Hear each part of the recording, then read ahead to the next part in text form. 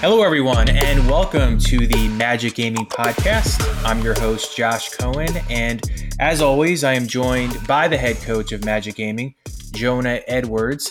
And for the first time on this show, we welcome Magic Gaming rookie guard DJ Bama. Thanks for hopping on, guys. Thanks, appreciate it. So DJ, last week before taking on Bucks Gaming in your first NBA 2K League action, what were your emotions like going into the first game? Were you more excited or nervous? And did it feel a little different than it normally does when you pick up the controller to play recreationally? I was more excited than anything. If it just felt like just playing like a regular WR Pro Am like tournament or league or something like that. We're not playing like on stage or anything, so it didn't. It just felt like I was just playing online. And just to piggyback off of that, how pumped were you when your coach Jonah told you would be getting the start in each of the week one series against both the Bucks and the Wizards?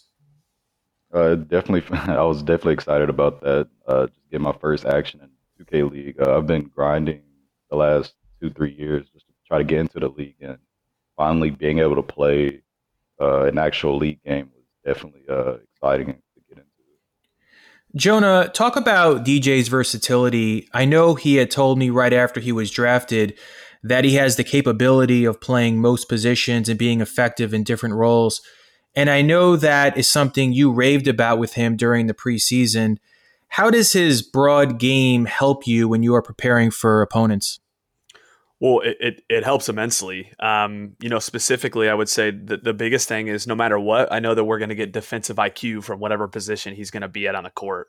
He's a great defender for us. I think he completes our team defense really, really well. So no matter where he is, he's going to be playing elite defensively. And he's bounced around in scrimmages from anywhere from the 1 to the 2 to the 3 to the 4. So, I think that you should continue to expect to see him kind of be our jack of all trades, and kind of be placed wherever we need him and whatever is going to be best for the team to get the win that week.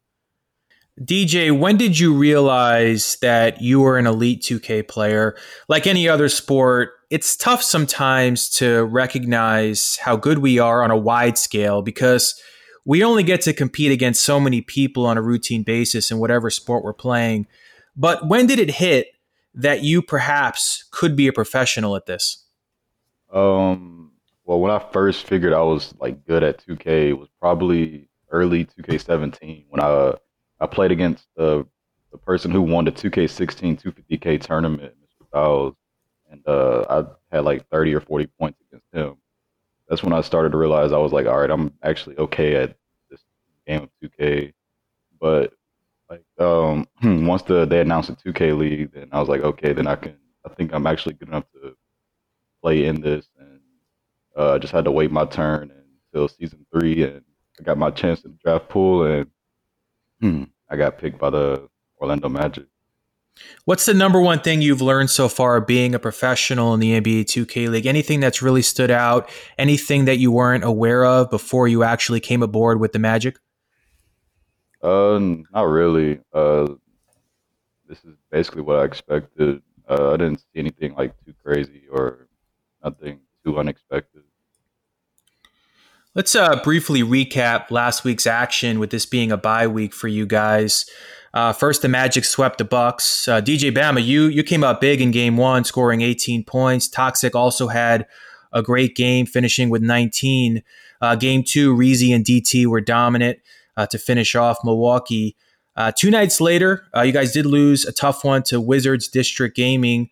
DT was terrific in both those games. He flirted with a triple-double in game one with 21 points, 17 rebounds, and 9 assists. Jonah, what did you take away from both those series, and what have you guys been really working on during this bye week to prepare for next week's matchup with the Jazz? Yeah, so I would say from the first series, what we took away is that we know we can be good. We know we can win in a variety of ways, which is awesome to see. And I think something that we missed last year. I think a lot of times when we were down in games, we didn't have a lot of comeback wins, stuff like that, which you saw is changing already, which is great. But is to add on to that, though, too, about the first series, I think that we knew at the end of that Buck series that if we played the same way against the Wizards and we didn't improve in those 2 days, that we were going to lose.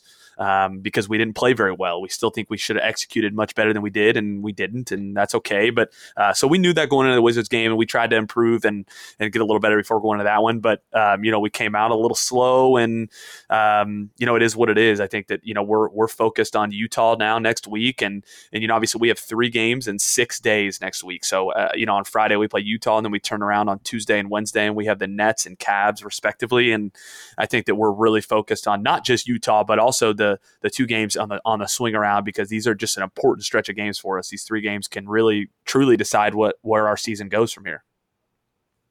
Of course, you want to win every game, but after a loss, are you someone who likes the idea of being able to have extra practice time before your next matchup, or would you prefer to play right away after a loss to basically forget about it?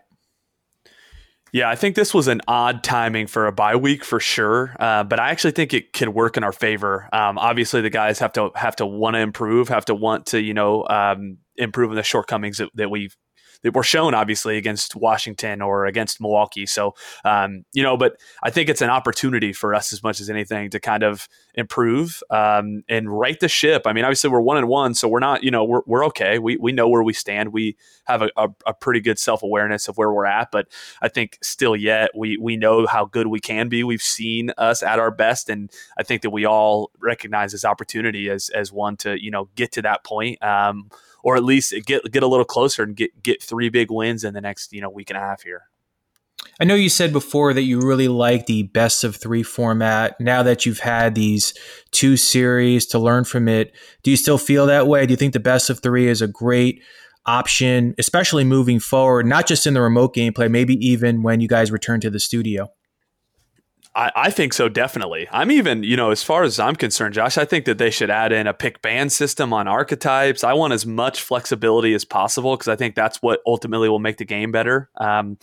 But yeah, so I would say definitely we love the best of 3 system. It gives us the ability to run a lineup, switch it up if needed, things like that. So, if at the end of game 1 we saw something we didn't like in the lineup we ran against this matchup, we maybe misread a situation, we can just switch it for game 2 and then have a completely different, basically, group out there, it will feel like, because the play style is so vastly different. So that's kind of the goal, and that's kind of where we're aiming. And obviously we think that it's beneficial for us, as well as some other teams that have, I think, just smart groups of players. DJ, I know this is just your 2nd week being in season, but do you get the opportunity to scout it all and watch some of the other teams play to get an idea of what teams are running and how they are effective, so maybe that you can apply some of those details in your own game and basically just learn for future matchups? Most definitely. Even like just when we play like scrims against people, like you can pick up little details on like just like off-ball player tendencies, lockdowns, point guards, or even like I guess last night I was just watching 2K League games and just seeing like all these teams, like how they're playing. A lot of people play the same, but there are little tendencies you can pick up here and there from each of these teams that you watch.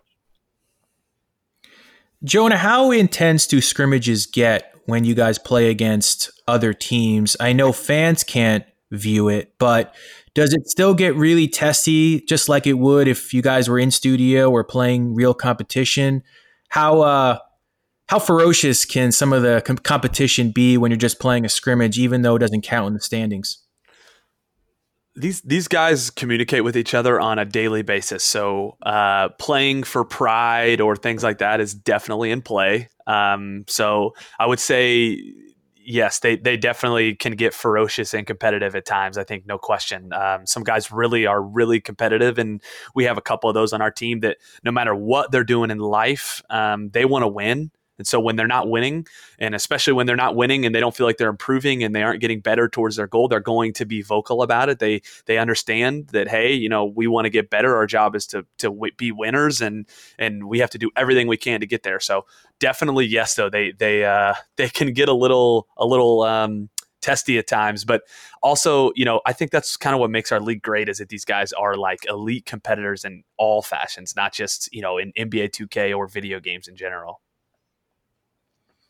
Being a rookie, DJ, is there someone that you've really leaned on for advice and encouragement so far on this team? I know other guys in the past have said Toxic has sort of been a guy that they turn to when they're looking for some level of encouragement or some extra input to figure out what they can do better.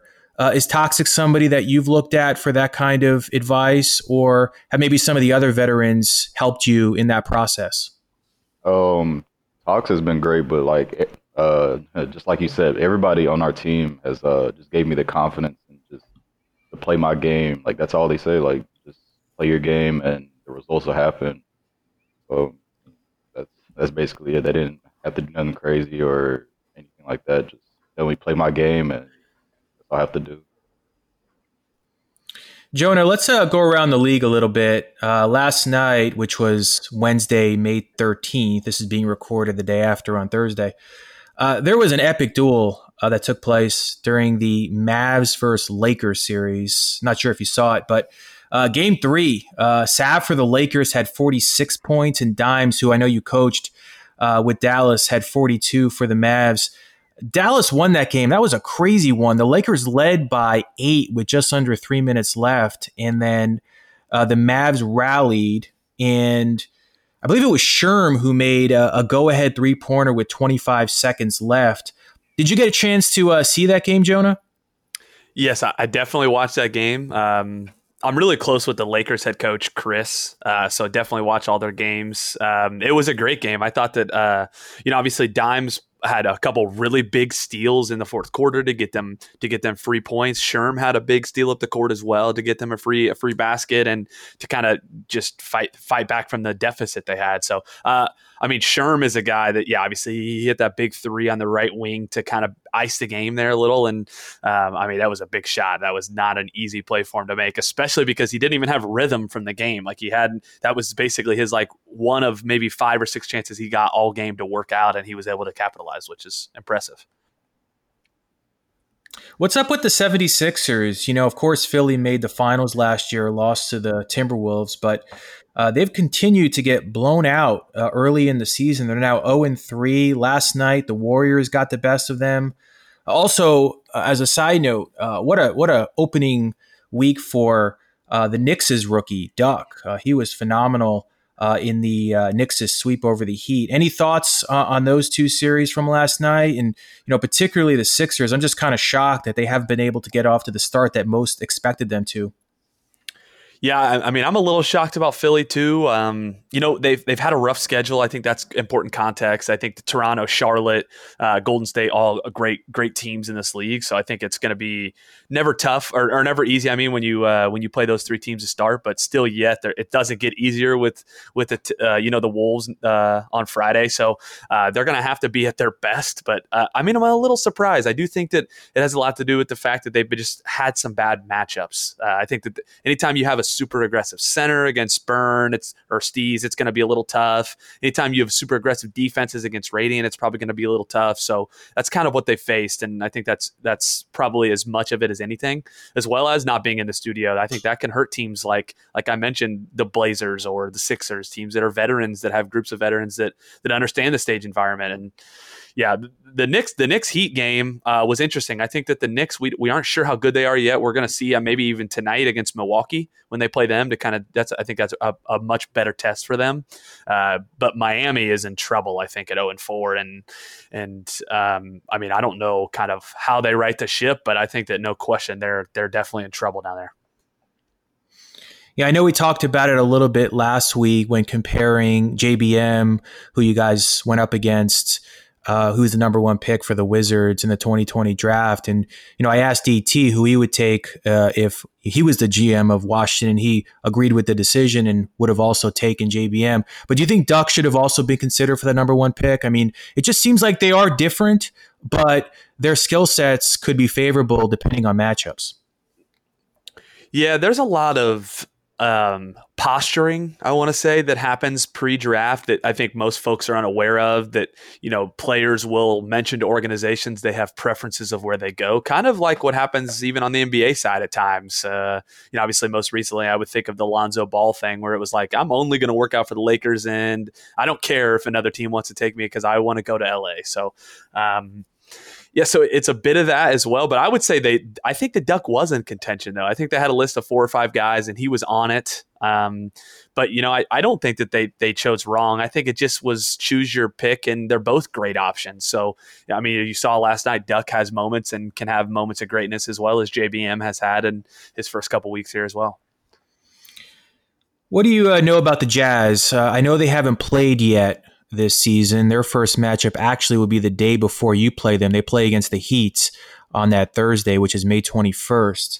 They bring back 3 of their players from last year. I Compete, Lottie, and Rhea. And then with their 10th overall pick in the 2020 draft, they took a point guard, Splashy. What's your take on them, even though they haven't played a game yet? Do you have any kind of read on the style that they play and what their strengths are? Yeah, I would say for sure. They shoot the ball. Lottie's a shooter, always has been in his career, as well as Splashy. Pretty much always has been a shooter as well. So they're going to get threes up, I think, no question. Rhea is one of the, if not the best centers in the NBA 2K League. So he's going to be a challenge for us no matter what way you spin it there. So I think that's kind of where our heads are at right now is trying to answer Rhea's presence, as well as making sure we're prepared to guard two solid shooters on each wing. DJ, how well do you know any of Utah's players? Obviously, aside from Splashy, Get Out of My Level and Lord Beezus were also taken in the 2020 draft, the same draft you were selected by the Magic. Do you have any relationships or friendships with any of these guys? I'm pretty cool with Get On My Level and that self-taught team, but the Utah team, they're just, I don't really know too much about them besides I played Splash in pre-draft, and but everybody else, like most of those players are Xbox players, so I don't really see them too much. But I just know they're a great team, and we're gonna have to make a lot of adjustments to get ready for this team. Awesome. Well, thanks so much for the insight, guys. That's about all the time we have for this episode. Once again, the Magic are currently on a bye week, but they return to action next Friday, which is May 22nd, against Jazz Gaming. It'll be at 7 p.m. That's when the series starts, and you can catch all the action on the NBA 2K League's Twitch and YouTube channels. So once again, thanks so much to Jonah and DJ, and we'll catch you next time.